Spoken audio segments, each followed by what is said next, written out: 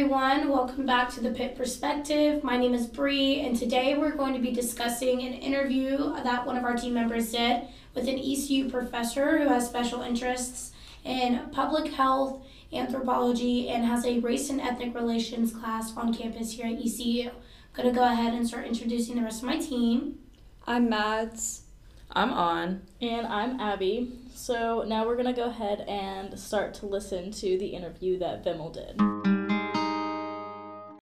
Hey guys, I'm Vimal Pulikkiyil, and this week I had the opportunity to speak with Dr. Eric Bailey, a professor here at ECU who works with medical and cultural anthropology and public health.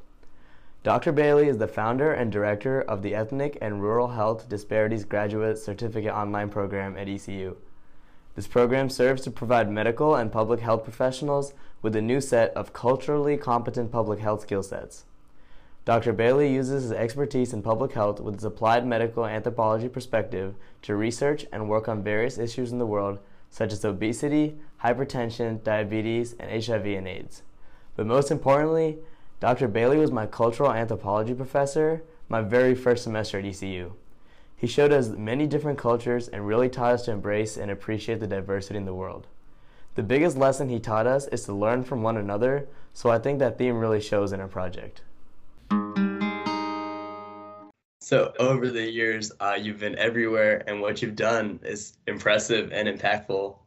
And you mentioned you saw everything in different perspectives, the federal level, urban levels, you saw it in like places like Arkansas and local areas because you wanted to get a perspective. So that's sort of what we're trying to do. We're trying to give people an opportunity to see that local perspective without having to travel like you did. Very much into academia. Is there any specific reasons for why you like learning so much or why you learn so much in a broad spectrum of subjects? Why do I love?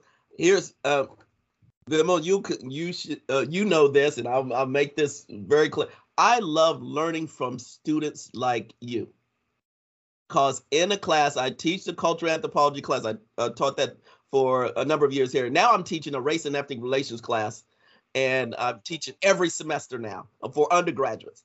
And I just love learning from the different perspectives of all the students, and particularly here at ECU. Many times again, I've been fortunate to listen to and teach students at all different, several different universities, different states. But here at ECU, many times the students do not realize how much of a broad perspective they really do have.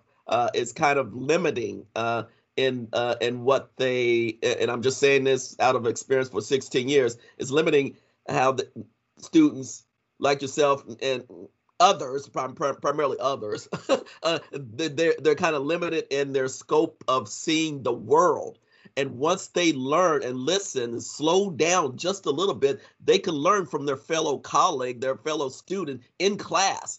And that's what I see as extremely fascinating. I get my students engaged with learning about themselves, but primarily their classmate. Because once you slow them down, they start to learn about the history of their fellow student, the culture, the traditions, why they look different. What are their values? What are some challenging issues that they've never talked about on a daily basis? So I really try to implement that in my undergraduate class as well as my graduate classes, which is very fascinating in itself. That's another set of different types of perspectives. But primarily, I'd really love to learn from my students, and every semester is something different. Every semester is something. For example, I'll give you a prime example. I do an exercise in class. I just completed in the race and about self-confidence. Many times students don't realize what type they have different strategies to improve their self-confidence. And some are very successful in improving their self-confidence. Other students, quite frankly, are always struggling to maintain their self-confidence at ECU or any college because, again, it's very competitive. It's very stressful. It's very anxiety oriented. I understand that. But yet certain students don't realize it's easier if you share and learn those self-confidence strategies from another student, because many times they just don't recognize that they could get assistance from their own colleague. Another student may have excellent strategies that's just not shared. So I have an exercise in my class where I say, post your 5 top self-confidence strategies. And when I get students to do that, they are kind of shocked that, they're doing some of them are doing a great job. Others need that help. They need to see it. You can't just talk about it. They need to see it and engage with their fellow colleague. And so it doesn't come from me. It comes from their similar colleague in the situation. So I use different exercises in class to get students to learn more about themselves and improve themselves. Even like he was talking about like learning from each other for like self-confidence, but not just in that aspect, but like I was thinking about how like our first podcast we talked to An, and she's in our group and she's our age, and we're all kind of like going through the same classes, going through like the same experience in college. And so like hearing her perspective and kind of learning from her was something that I don't really know how to put it, but like it was a perspective that I felt like we needed to hear before we kind of started talking to people in the community, because like we are all women in college, we're all sophomores, like we're all kind of going through the same things in a certain sense. So like learning from her was something that we needed to do to kind of create that conversation. And yeah, it's important to appreciate the similarities, but it's also important to note the differences and remember them, because both the similarities and differences between like us and our different backgrounds, and I mean, coming from like white Southern background, I mean white Southern, black Southern, and mostly white town, and then white Southern. Yeah. Like, I mean, we've got a lot of white Southern around here, but we all have different experiences, and it's like something to appreciate, but also something to like, talk about as well. Yeah. Mm-hmm. And they're more than willing to do it if you open up the dialogue and set the stage for it. So that's just one exercise. And then I have another fun exercise in class where I say, share your specific slang terms, or share your specific what's the popular pop culture and your music, and when you open up that type of dialogue, they're more than willing. And then they post their pictures. They post pictures of themselves. They do selfies and everything. But when you open up the dialogue and talk about slang terms and this, wow, I just learned so much. So again, I'm all about learning from each and every class, but also they take, hopefully they take away something from my class and say, hey, I can learn something from my fellow colleague in my classes each and every semester, and they gain confidence. That's what I'm trying to do in these classes. I realize trying to get students to gain more and more confidence before they hit the real world. That is, once they graduate, they have to be prepared. So in my classes, I tend to try strategies to improve self-confidence, improve skills, improve knowledge base, so students can be better prepared before they hit the real world and once they graduate.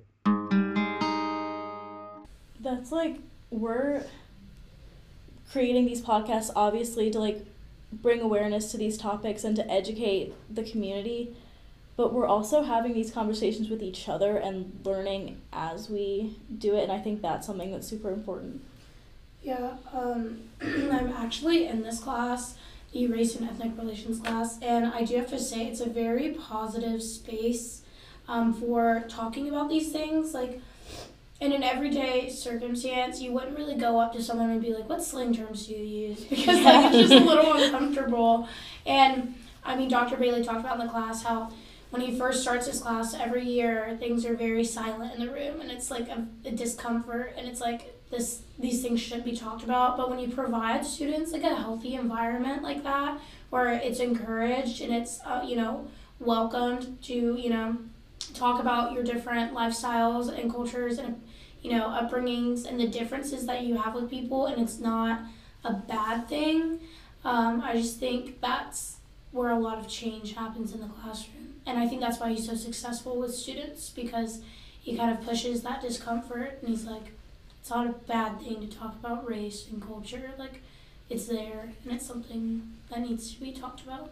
Yeah. And that goes back to what you were saying in the first episode about, like, how it's important to create those open dialogues about these things for people to, like, start discussing and learning early on, so it's not, like, something that they're struggling with later with trying to understand other people. Yeah, because we're at home, we never had those open conversations or discussions about race. So hearing that he's creating that space on campus to be able to discuss that, it'll probably help race relations on campus and people to actually be like more open-minded and learn about stuff and not just like, shut down when you talk about race. Yeah, because when he like creates that environment of like comfortable conversation, people are more willing to talk because they don't expect an argument to happen.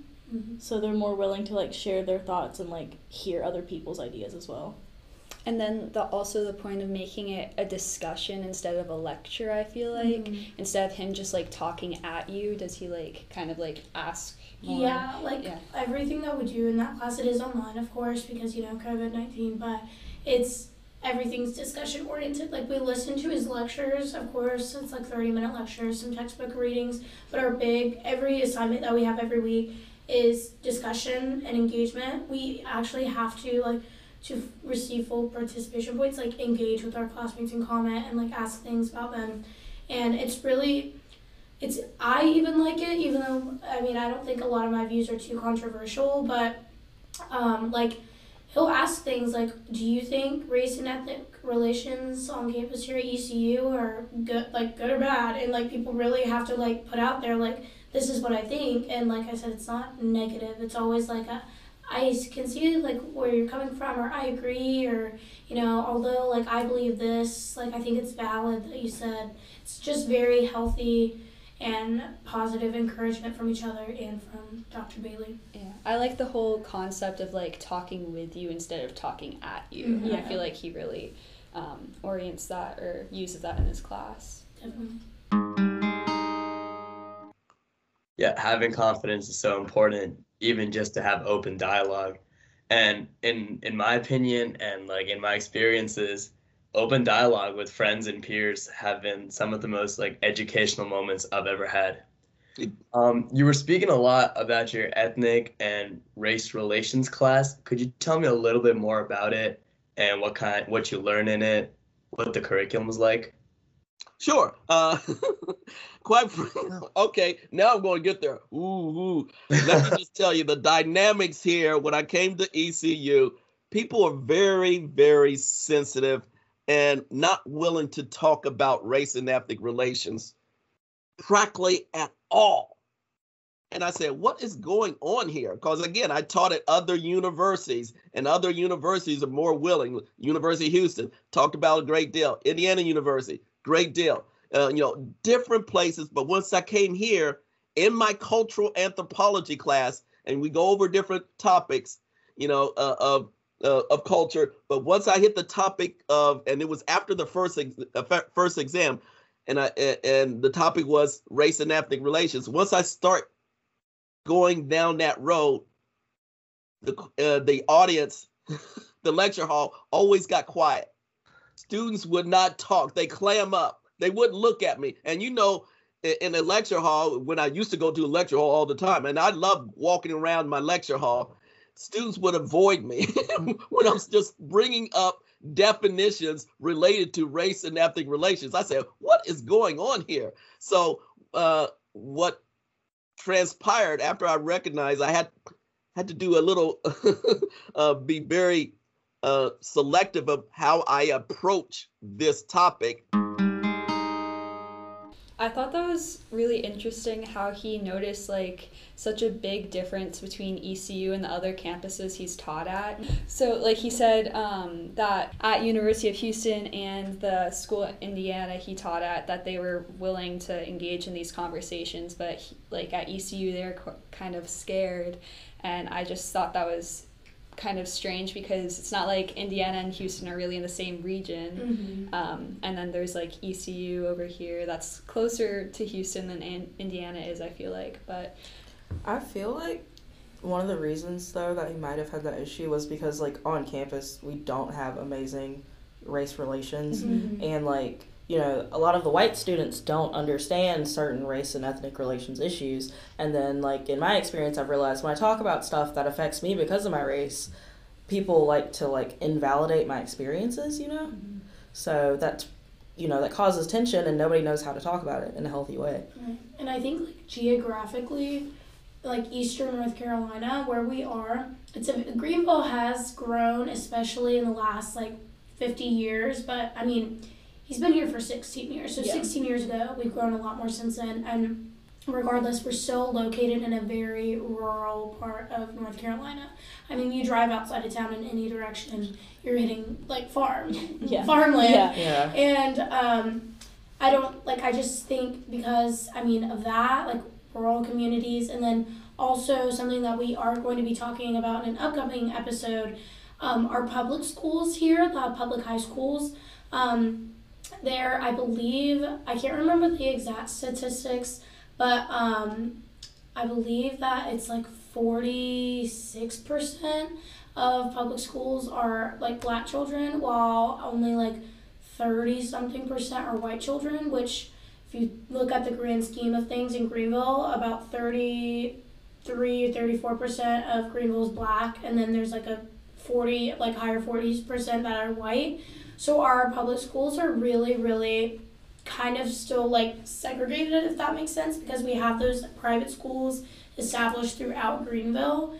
And whenever you have most of your, especially like socioeconomically well-off white kids going to private schools, kind of separated off like that, while you have like most of the black community, and then like some of your like other minority populations all going to like the public school. When it comes to going all to one at a public university like ECU, because a lot of these kids do end up going to ECU, it's like two worlds kind of colliding. Like the white kids that have gone to these private schools and haven't really had to interact with the minority populations of Greenville don't appreciate or understand why, I guess, the race relations are, or how they are, in the way that they would if everyone, I believe, was more, together throughout their upbringings, if that makes sense. And I was approached by one of the students in my cultural anthropology class. She said, Dr. Bailey, why don't you try to teach an honors class over in honors college? So I said, and she said, she noticed that our class did not talk about race and ethnic relations. So I submitted a new class to honors college several years ago. And it was on the topic of race and ethnic relations, a very small class, honors class. I only had 8 students in the class. And that 8 students, when I had that class, and they were all white female in the class, we were talking about race and ethnic relations. Now, can you imagine? Here I walk in to this seminar with honor students who are 8 white female, Caucasian, and they're very nice, very intelligent. And here I'm going to go in depth on race and ethnic relations. It was tough, very tough the first day.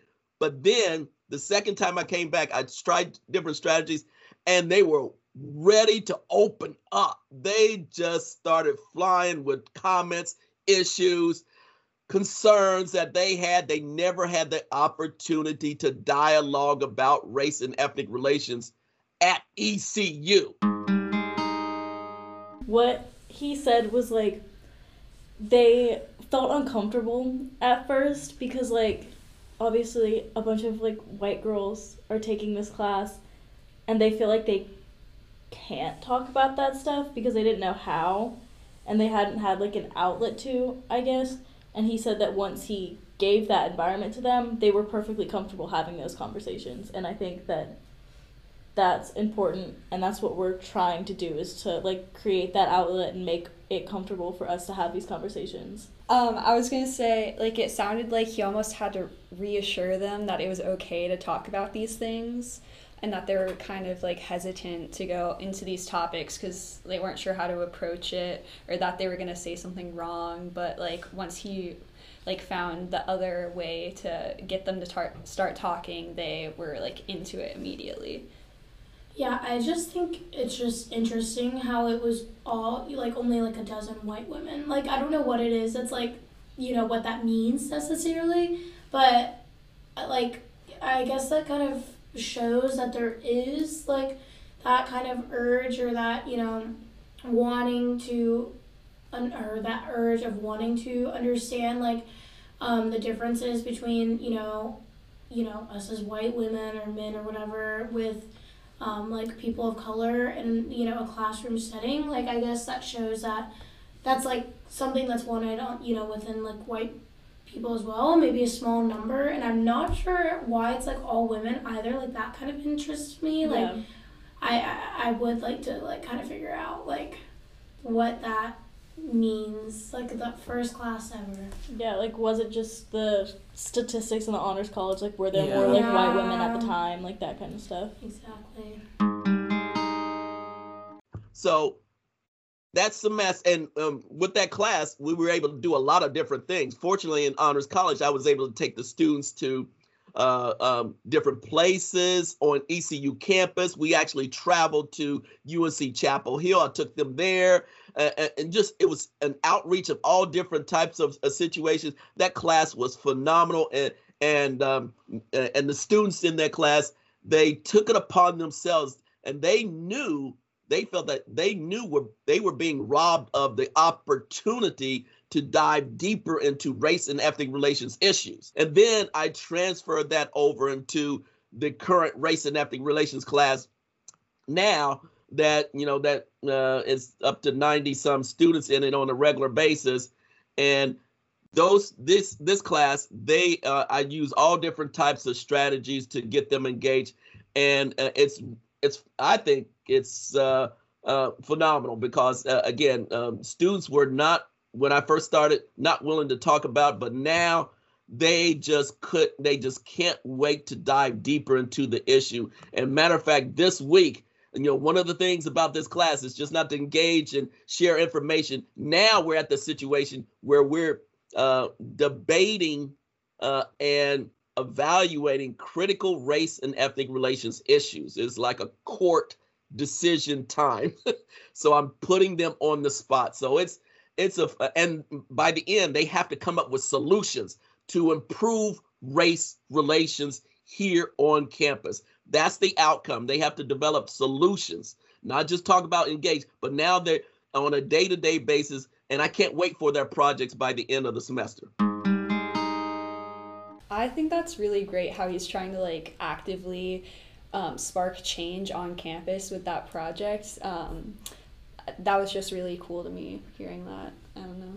But. Yeah, like he starts off by making them comfortable and telling them that it's okay to have those conversations and getting them used to having those conversations so that eventually they can get to that point where they start thinking about solutions and can like actively come up with one and try to create that. I love the dynamic approach you take towards it. Something like relations, I feel like it just can't be just taught in a whiteboard. It's got to be done where they can talk to one another, understand it, and experience it. And the fact that they are helping out with solutions in ECU, I think is genius. Yeah, so, matter of fact, but let me just say this first time, one other time when I had the large class, when I was teaching face-to-face, I would come in the classroom, I said, guess what? We're going to do an enculturation exercise.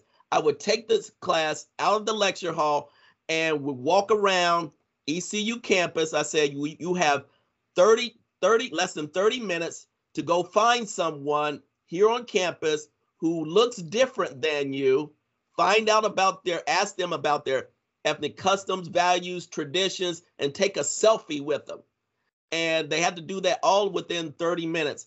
And they did it, and they enjoyed it. They tremendously enjoyed it. They didn't realize how. And then what I said, what do you have in similar to this other student? So one of the purpose of that was for students to recognize they have something in common with a person who looks different than them, have a different values, different history, many times there's a lot of common ground.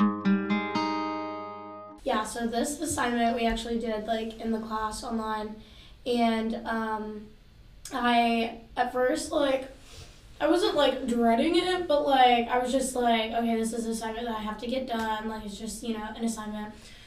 Gonna talk to my friend, because whenever it was online, he said you could like get a classmate or a friend that looks different from you. So I was like, hey, my friend Alex, got him to do an interview with me. He is Vietnamese, so I talked to him just about like how his traditions are and all growing up were, and like just general upbringing, family life, stuff like that. And it was actually a really fulfilling experience. Like me and Alex have been close for a while, but like we got to know each other on like a different level and kind of like understanding each other on a different level, and like he enjoyed being a part of that conversation too.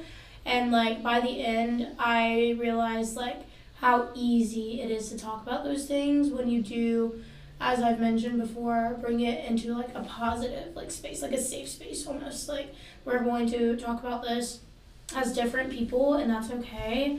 But like I want to hear what you have to say, and like he wanted to hear what I had to say, and it was a fulfilling experience. And I think assignments like that are like really what gets students engaged in these topics. Yeah, the more like I hear about this class, the more engaging it sounds to me, because like back to like instead of talking at you, he's talking with you, instead of just like telling you all these things about race and ethnic relations. He's like showing you how to go out and learn about it firsthand, and I think that's really awesome. Yeah, and I feel like that assignment, like there is that stigma about like talking about your differences with somebody is supposed to be something that's like super uncomfortable. But like Bree said, it's something that can spark a really good conversation, and it can be really fulfilling because you don't realize kind of the conversation that can come from it, because I feel like we've made it something that's supposed to be uncomfortable. Awesome. That's all I have for you Okay. today. Thank you so much for your time. Sure. And good luck with your project, and it's been fun, Vimal. Thank you. No problem. So I feel like this interview that Vimal did was really good, and it gave us a lot to talk about. It kind of made me want to take the class, and it made me want to have those conversations. So we're really excited to share with you what we have coming up. So keep up with us on our Instagram, the Pitt Perspective. That's the.Pitt.Perspective.